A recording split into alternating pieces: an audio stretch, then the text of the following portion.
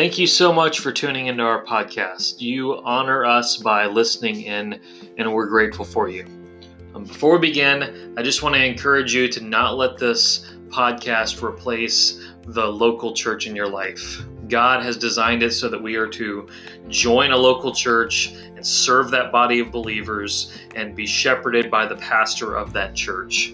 And that's something no podcast can give you. And so if you're not involved in a local church, let me encourage you to find one as soon as possible.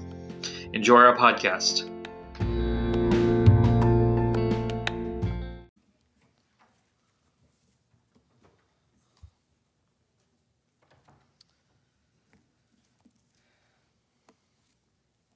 Ephesians 5. We started last week talking about marriage, talking about what marriage is biblically. We're just going to talk about the basics of marriage, giving you a theology of what marriage is. Last week we talked about a general definition of what marriage is. Marriage is a joining of two as one. It is a picture of the gospel of Jesus Christ, and it's a friendship of sacrificial love. Today we talk about the husband and wife specifically, and what is a biblical husband, what is a biblical wife. And so for that, we'll go to Ephesians 5. You know, our modern society thinks they are the most advanced people ever. That they think that old-fashioned view of marriage is traditional and oppressive, the idea that the husband's the head of the home. We see this kind of attitude in many ways today, but biggest way is something we see in every generation. Every generation in history assumes they know more than the previous generation. Those of you who are in your 80s, you thought that about your grandparents, and us, my age, think that about our grandparents. We just do. Like, it's just the nature of humanity.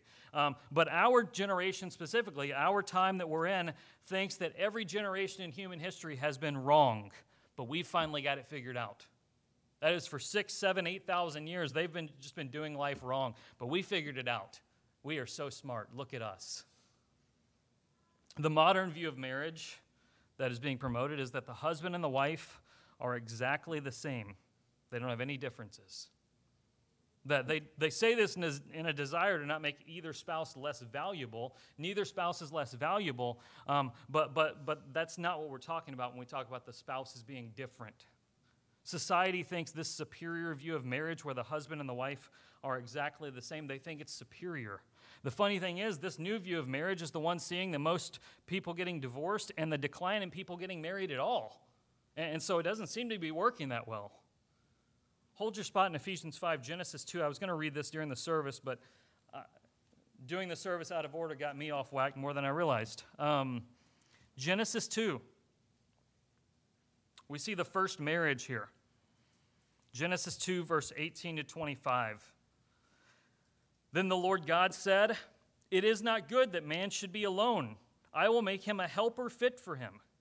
Now out of the ground the Lord God had formed every beast of the field, every bird of the heavens, and brought them to man to see what he would call them. And whatever the man called every living creature, that was its name. The man gave names to all the livestock and to the birds of the heavens and to every beast of the field. But for Adam there was not found a helper fit for him. So the Lord God caused a deep sleep to fall upon the man, and while he slept, took one of his ribs and closed up its place with his flesh, with flesh. And the rib that the Lord had taken from the man, he made into a woman and brought her to the man. Then the man said, "This at last is bone of my bones and flesh of my flesh. She shall be called woman, because she was taken out of man. Therefore a man shall leave his father and his mother and hold fast to his wife, and they shall become one flesh." And the man and his wife were both naked and were not ashamed. God made man. He made man, the gender man, not mankind. He made man on the earth, and it was not good that man should be alone. So God made him a helper. This does not mean that you're incomplete if you're not married. Understand, at this point, Adam had nobody on the planet. He had no friends. He had no brothers. He had no parents. He had nothing, just him. Like, he was alone. He needed somebody with him, so God made him a companion. He made him a companion. He made his wife.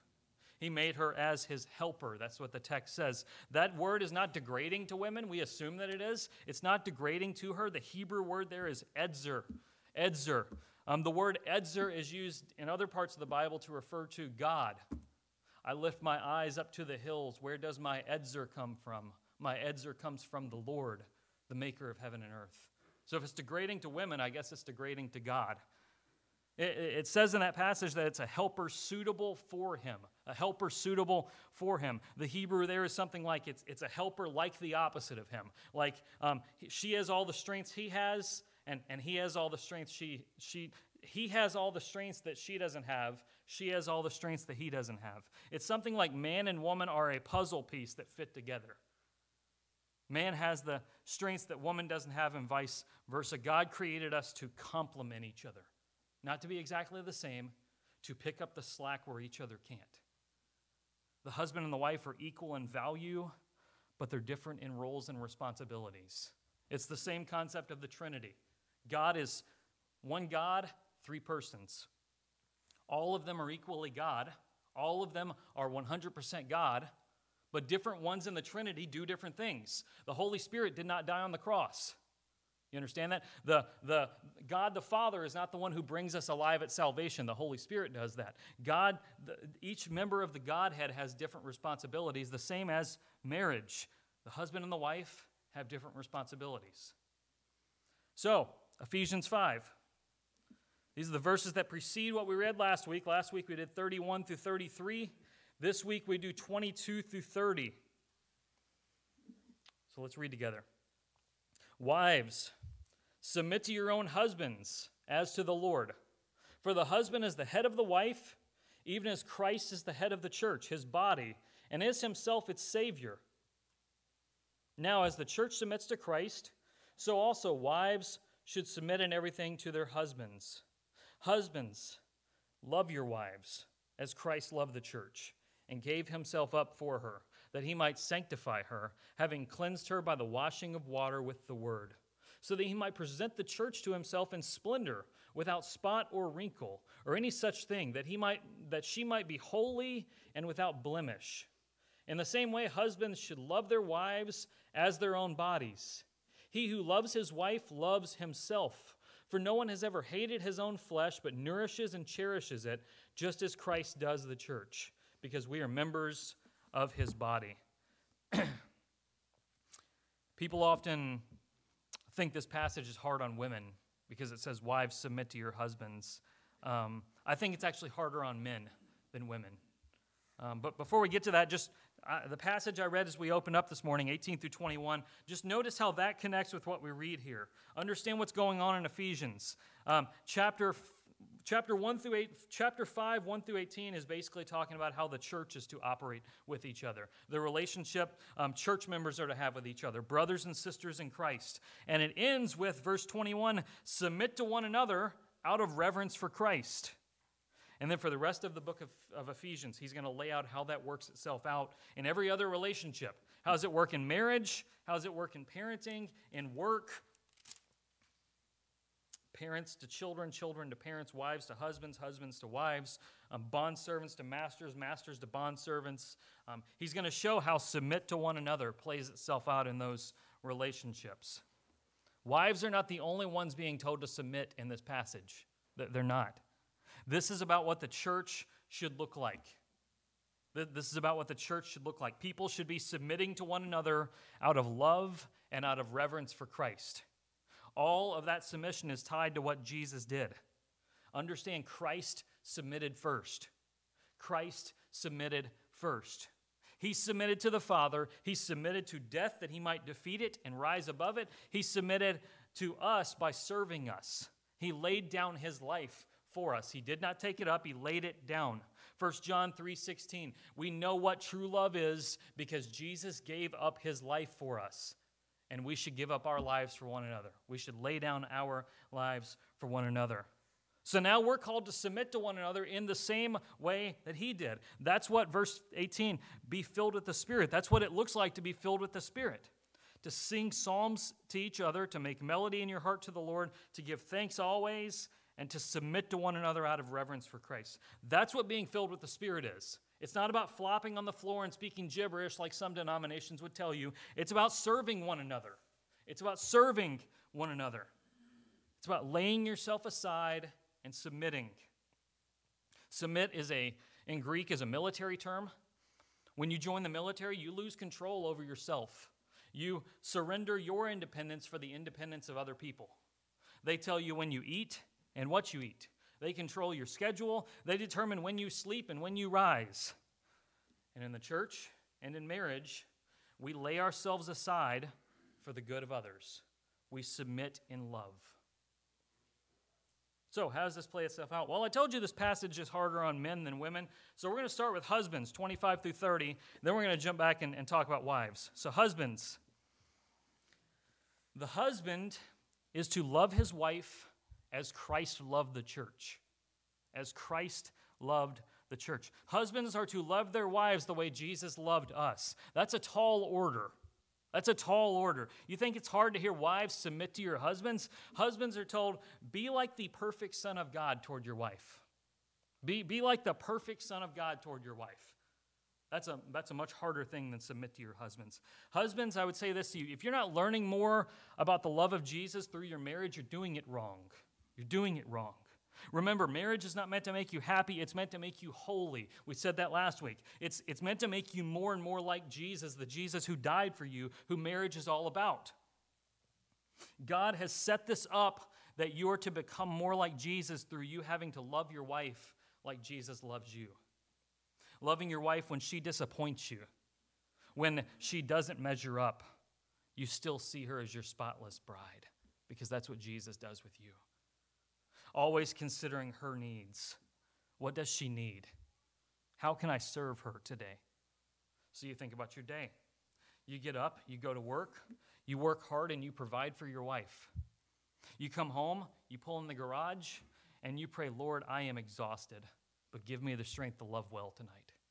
You get out of your car and you go in and you have 3 goals for the night. 3 goals. First of all, you're going to help your wife with dinner. Second of all, you're going to help your wife with your kids. And third of all, you're going to spend intentional time investing in your wife. That might be through sitting and having a real conversation with her. No phones allowed. Put your phone in the other room. Like talk. That might be through giving her an hour to herself while you watch the kids. What does she need? You ask that question. You pour out your evening for her, and you go to bed tired. You go to bed just wiped out. It's the opposite of the attitude of so many men.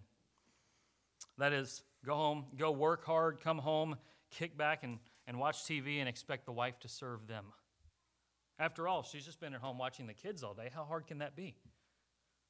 That's sarcasm. I hope you got that. You know, I worked hard all day for her. What's she going to do for me tonight? And sir, if I could just say it, that's the attitude of the devil, not of Christ. The devil wants to sit on God's throne and say, come serve me. Look how worthy I am.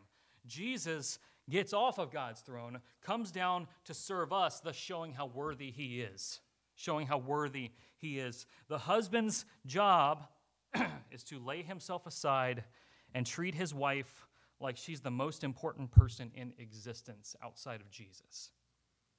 Because that's what Jesus does for his bride.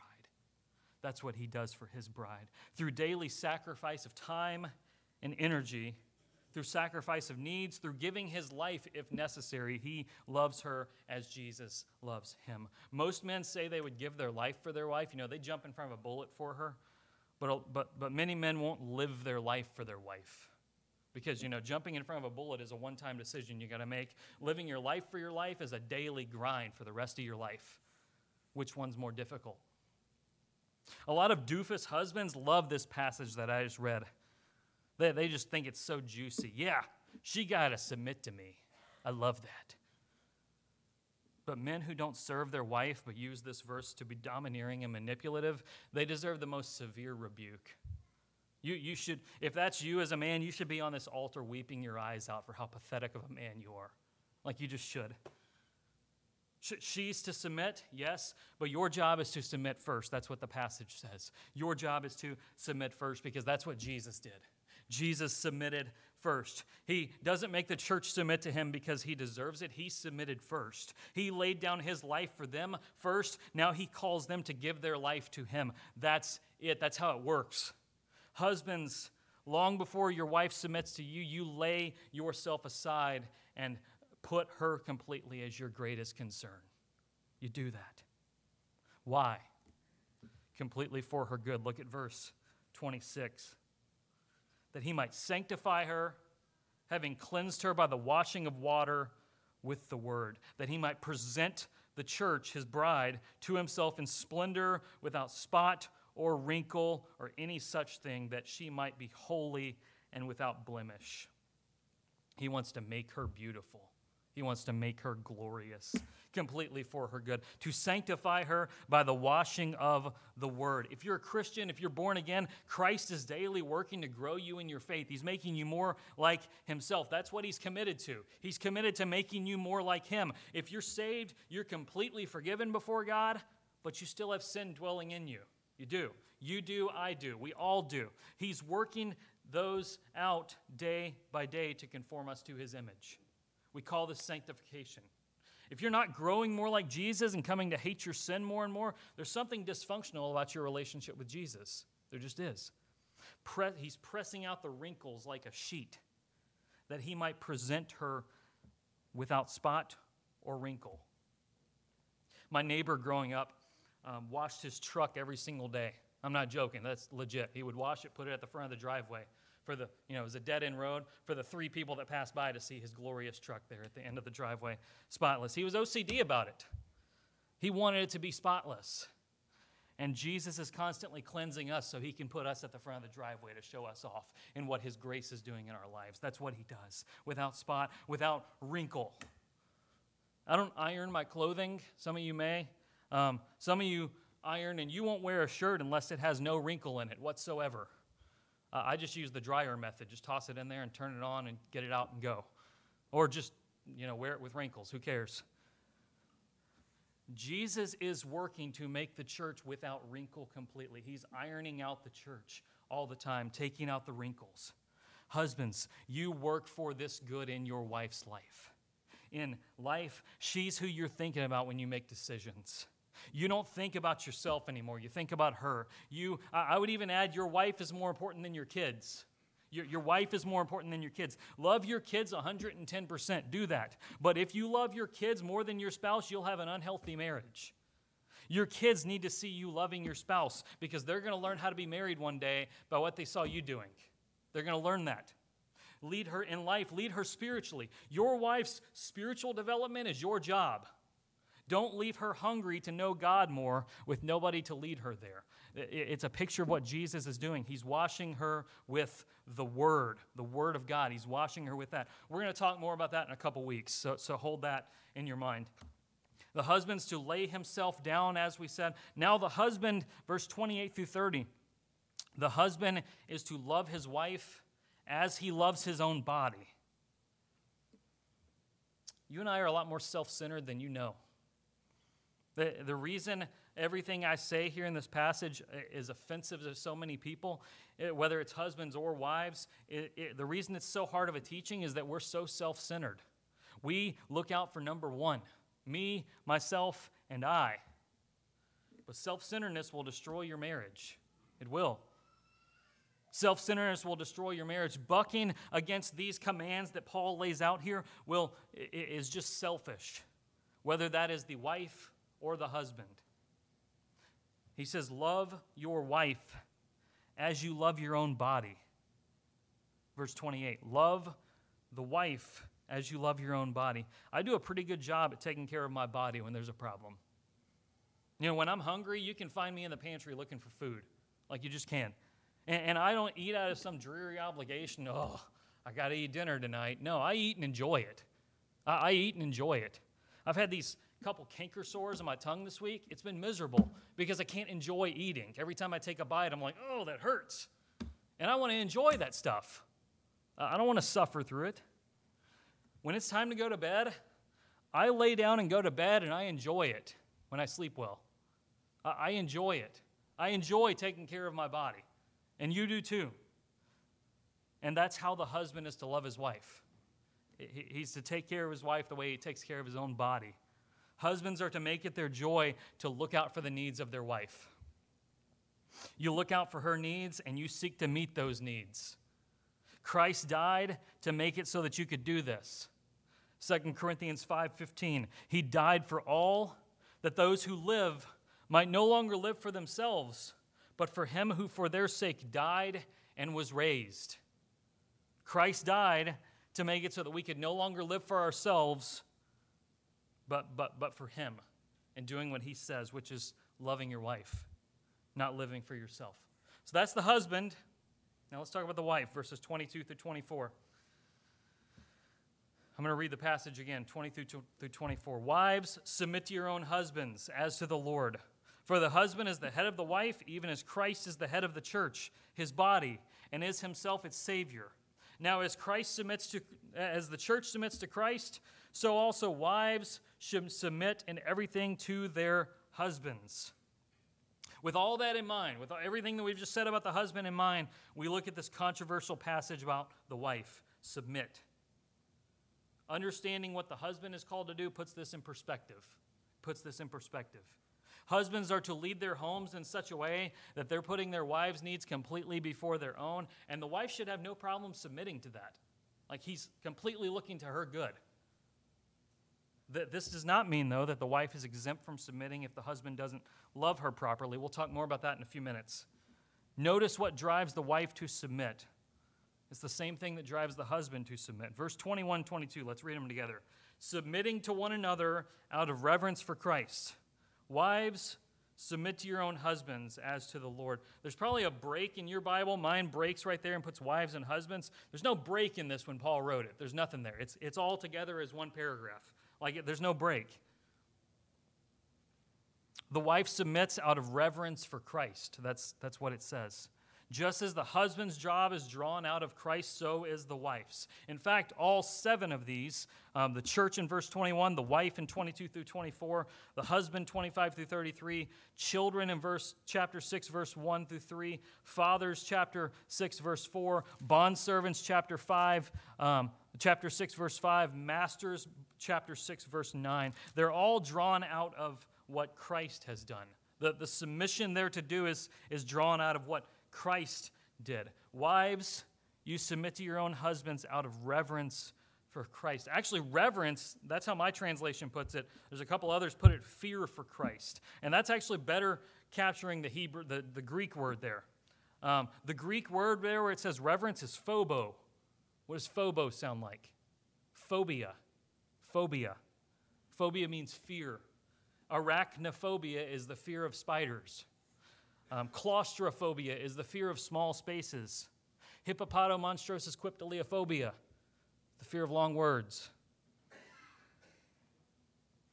You submit out of fear for Christ, out of phobo for Christ. Fear of God in the Bible doesn't mean being scared of him like he's the boogeyman. Like you're just going to round the corner and he's going to go, boom. That's not what it is. No, it's being so in awe of him that your life is in his hands completely submitted to his will no matter what. Fear of Christ drives our marriage and how we love our spouse. Wives submit to husbands out of fear for Christ. Wives submit because the husband is her head, verse 23. The husband is the head of the wife as Christ is the head of the church. Notice husbands love their wife as their own body. Wives submit to their husband as their own head. It's the head and the body. You know, as I said, I take good care of my body. I take good care of my head too. You do too. You know, I played baseball when I was a kid, like 3rd through 5th grade, and I was terrible at it. I was terrible. They put me in the outfield. Not every guy who gets put in the outfield is terrible, but it's where they put the terrible players because they don't get much action out there. I got put there because they didn't want me to get much action. And here's why. Because if a pop fly is coming my direction, I'd let it land in the grass and go get it, toss it back in. Why? Because in my mind, I'm going to hold my glove up like this, and it's going to land and roll down my arm and hit me in the face. Or I'm going to go to catch it like this, and I'm going to be off just a hair, and boonk. I just knew that was going to happen to me, and I protected my head. I took good care of it. Why? Because if our head is destroyed, our life is destroyed. You know, if a farmer is working on, some of his machinery and something goes wrong and he accidentally cuts off his finger, like that's going to hurt. That's going to be really uncomfortable. That's going to be really inconvenient for the rest of his life. He's probably going to survive that, though. If he can get it bandaged up and get it taken care of, he's probably going to survive. But you take that farmer and you put him in the 1200s AD, and they bring out the guillotine and lay him down on it and pull the lever and the blade comes down. He's not getting out of that alive. Why? because his head's severed from his body. Your head is where your life is. If your head is taken from your body, you don't make it. The wife's job is to let the husband lead and be the head of the home. That's hard often for two reasons. First is a biblical reason.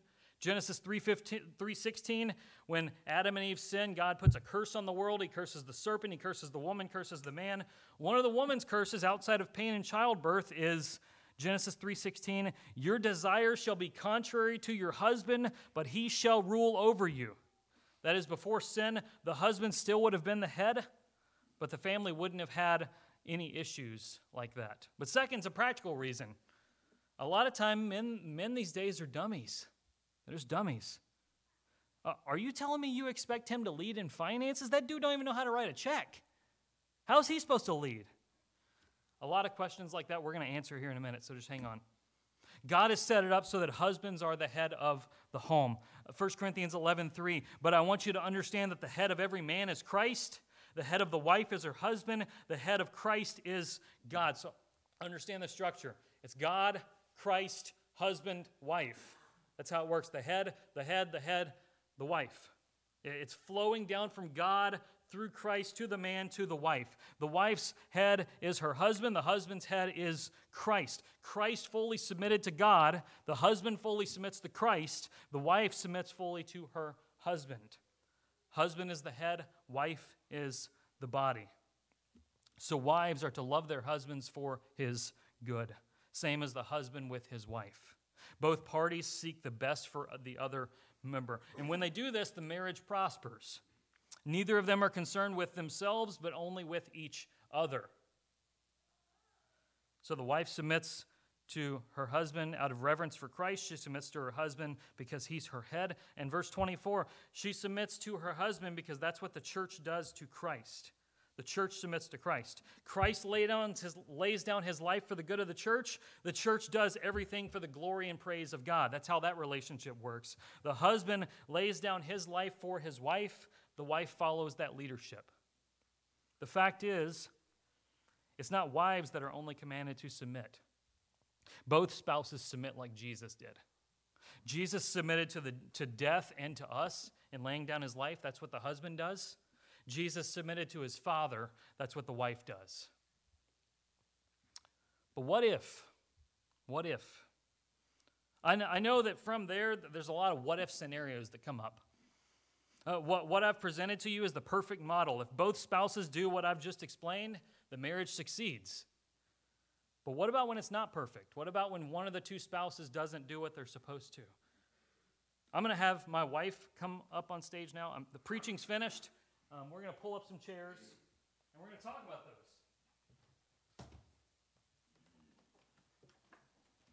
These are heavier chairs than I expected.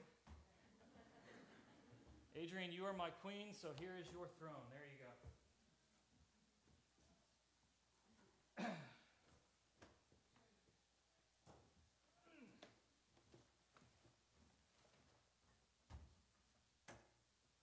You forgot your notes.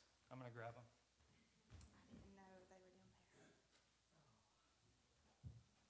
Chris will be on the white and the yellow microphone. Otherwise, this won't show up to those that are on Facebook Live.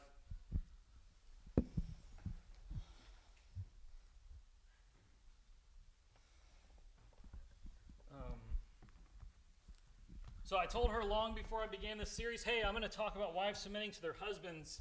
And I'd like you to come on stage and answer some questions so that it's not just some young, arrogant 29-year-old guy telling wives to submit to their husbands. And I said no. You didn't say no. You agreed. We don't believe women are allowed biblically to preach from the pulpit, but that's why we're off to the side here having this conversation. I'm going to ask some questions. Adrian's going to mostly answer these, but then I'm going to chime in a little bit from time to time. So Adrian, I've presented the perfect scenario where the husband and the wife both do their part. But what if one of them doesn't? Does this mean the wife is exempt from submitting if the husband doesn't do his part? No, the wife should still submit, even if the husband is not doing his part, because as the text says, we're submitting to our husband as to the Lord. So we do it to serve the Lord and to obey Him, even if our husband is not doing his part. And that would be vice versa. The husband still loves the wife, even if she is not loving him. There's certainly some scenarios that this looks different in, which we'll discuss below. 1 Peter 3, 1 and 2. Likewise, wives, be subject to your own husbands, so that even if some do not obey the word, they may be won without a word by the conduct of their wives, when they see your respectful and pure conduct. So it's this idea that do your part faithfully in hopes that you'll win the other party. If a husband won't submit to his wife, the wife still submits. If the wife won't submit to her husband, the husband still submits. He still does his part. Adrian, I've really never seen a woman carry out this command in Ephesians 5 as well as you, and be glad to do it. Does you submitting to me as your husband mean I can boss you around, tell you to go make me a sandwich or anything like that? No. That's not what it means. As my husband, you are supposed to lay down your life for me, and make me a sandwich. But you don't like bread. So make me a wrap. It's okay, harder. I'll make you a wrap. That'll do. No, but seriously, it's not going to make a sandwich. It's not bossing around. Certainly, there's nothing wrong if he asks me to make him a sandwich, and most of the time, I will gladly make him a sandwich.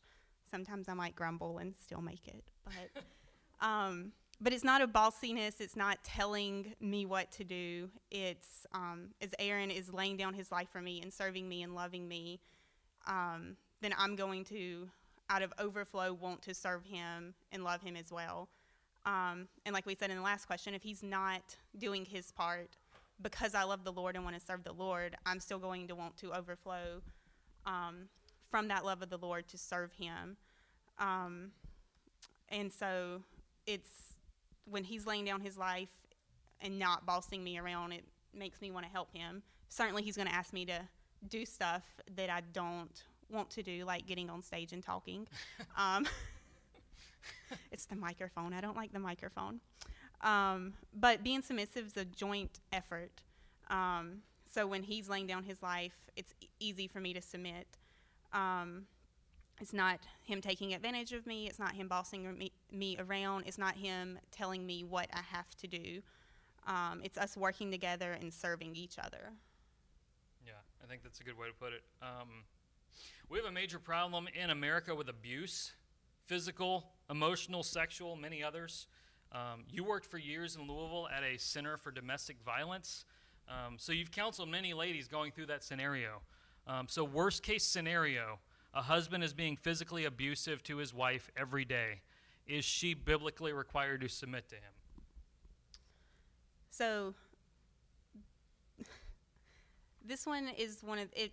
It falls under, if there's abuse going on, that's not okay. That's not biblical. There should not be abuse. And so if there is abuse going on, this is something that you would need to seek help for. Get out of the abusive situation. Find help. Get out of it. Submission at this point kind of becomes a moot point when abuse is happening and would be worked on later on down the line, because it's not okay for abuse to be happening. It happens mostly from the husband, but there are times that wives can be abusive. So if there's any kind of abuse, physically, spiritually, verbally, emotionally, any of that, that's something that needs further help. At that point, submission is not the immediate issue. Safety is the immediate issue. Yeah, and it's the matter that, if a husband's smacking his wife around and telling her to do something, she's not submitting by doing that. She's being forced to. If I could just say to everyone here, especially if you're watching on Facebook Live and you just happen to chime in this morning, if you're abusing your wife, or ma'am, if you're abusing your husband, I don't know another way to put it, you're a disgrace. You're a disgrace. But Jesus will still have you.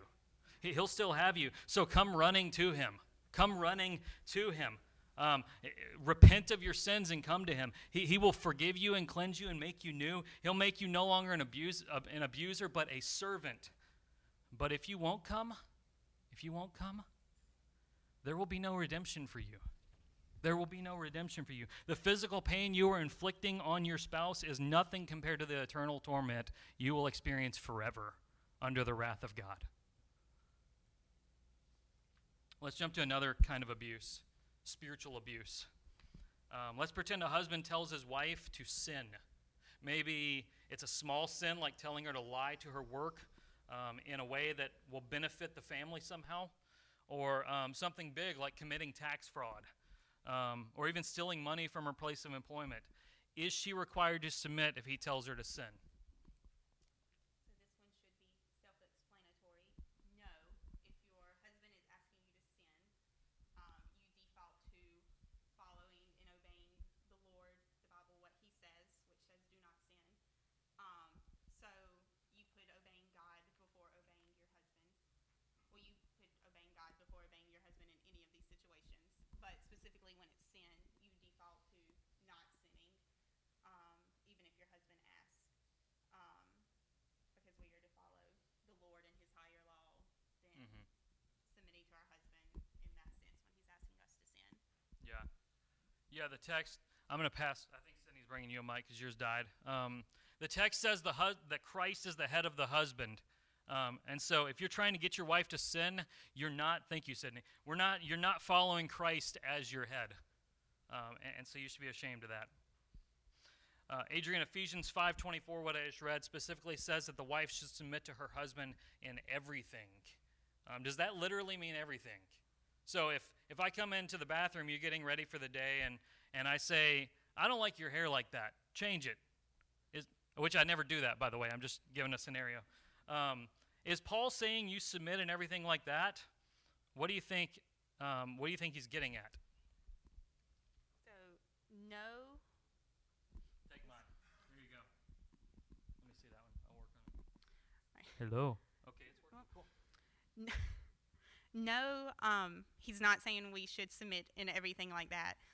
Leading is not controlling. So the husband should not be controlling his wife in every move she makes, everything she does, how she looks, how she dresses, how she wears her hair. He can certainly make suggestions, but that is not, you do not have to submit in every little thing like that of you have to cut your hair because your husband says cut your hair or he likes it better short. Husbands, your job is not to boss your wife around or to control her. It's to lay down your life for her, and then she submits to that leadership. It's about seeking her best interest, not demanding yours. This shouldn't even be a question we have to answer, but of course there's control and abuse out there. We've covered a lot of extreme examples. Let's get more down to earth. Most people here probably have a pretty normal marriage. There's not abuse. There's not tax fraud going on. No husband's telling his wife to make her a sandwich or anything like that. How does this relationship of a husband submitting to his wife play out in everyday life? Does the husband make all the decisions in the home? Who does the finances? Who cooks? Who works to provide outside the home? Things like that. So this is something that varies from couple to couple. The Bible doesn't give a specific list of what the husband should do in the home and what the wife should do in the home. It gives roles as leader and helper, and how those play out differently as leader and helper. But it doesn't mean that our being a leader doesn't mean that you have to make more money or that the wife can't work. There's situations where wives make more money than the husbands. That doesn't mean the husband can't be the leader of the family. It doesn't mean that a wife has to stay home. She can go out and work. There's freedom for the couple to make those decisions together, what works best for their family. But the husband's job is to lead the family spiritually and in all other areas. So while it doesn't give a specific list, it does give that role of leading and wife submitting and helping. Yeah, so think of it with the head and body analogy. The husband's the head, the wife is the body. The head does certain things, the body does certain things, right? The head sends the neurons down to my hand to know to pick up this tablet, but the hand doesn't. The head doesn't do that. My mind does that. I got confused there. The point is, look, the head does certain things, the body does certain things, and And so in that case, it's not an issue like that. I got sidetracked because my tablet malfunctioned. This is why I used to use paper, but I ran out of ink so much in my printer that I figured just go back to this. Here we go. So an example of this, when Adrian and I got married, I took the lead in the finances. I did all the financial stuff. Adrian still never lets me live down in the first few months of our marriage. We have a family budget. We have in that budget a certain amount of money that each of us are allowed to spend on different things, books, clothing, whatever we want to buy. And like one of the first months of our marriage, she went over $7 in her clothing budget, and I got onto her. She never lets me live that down. We were fine. We had plenty of money left to budget, but keeping up with the finances, though, became very stressful for me between school and work and church and everything else. And so at some point, we moved to her taking over that area. I'm still at the 30,000-foot view of it. I still see what everything that goes on is, but she pays all the bills, and that's just a way that she helps me.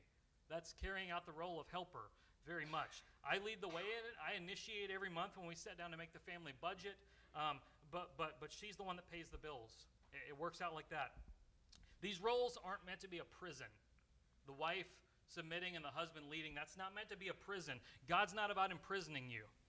He gives you a lot of freedom in how these roles play out in marriage. And now Aaron goes over his clothing budget, not me. It's books, not clothing. All right, final question. There's a lot of times when a husband feels he is honestly making the best decision for his family, but the wife doesn't agree with the choice. It's not anything bad. It's just something she wouldn't agree with. But she still submits. Could you give an example of how this sort of thing might play out? So as me and Aaron were talking through this, we just kind of picked a random example to kind of let it play out. So we use the example of investing money. So the husband comes home. He's like, we have this money. We got this stimulus check. I've really done some research. I want to invest it in Apple, or I want to do this with it, and I've researched it. This is what I think we should do. We could possibly lose in the end, but it looks like we could gain in the long run as well. I could say, I don't agree with that. We need the money now. We need it for diapers, or we need it for this, or whatever. I don't feel like we should invest it. I don't trust that, or whatever. And so it would play out in the, we discuss it. Aaron talks through it with me. I share my thoughts, my concerns, but ultimately if Aaron is still just like, I really think this is what we need to do with this, I think it's what would work out best. Even if I disagree, and I have voiced my opinion and he has listened, and it could fall out different ways. So he could want to invest $2,000 and we decide we're going to do $1,000 instead of $2,000 because I'm concerned. But different things. But after that discussion happens, if he still chooses to go with that, then me fully submitting would be supporting that decision even though I disagree with it. And if it doesn't work out, not holding that over his head and saying, see, I told you so, I was right, you were wrong. It's talking through that and still supporting even if I'm not completely on board and it's not anything that's sinful or that could hurt our family. Yeah, and I don't do well at investing money, so that's not a real scenario. But any other comments you'd like to make about this before we close out?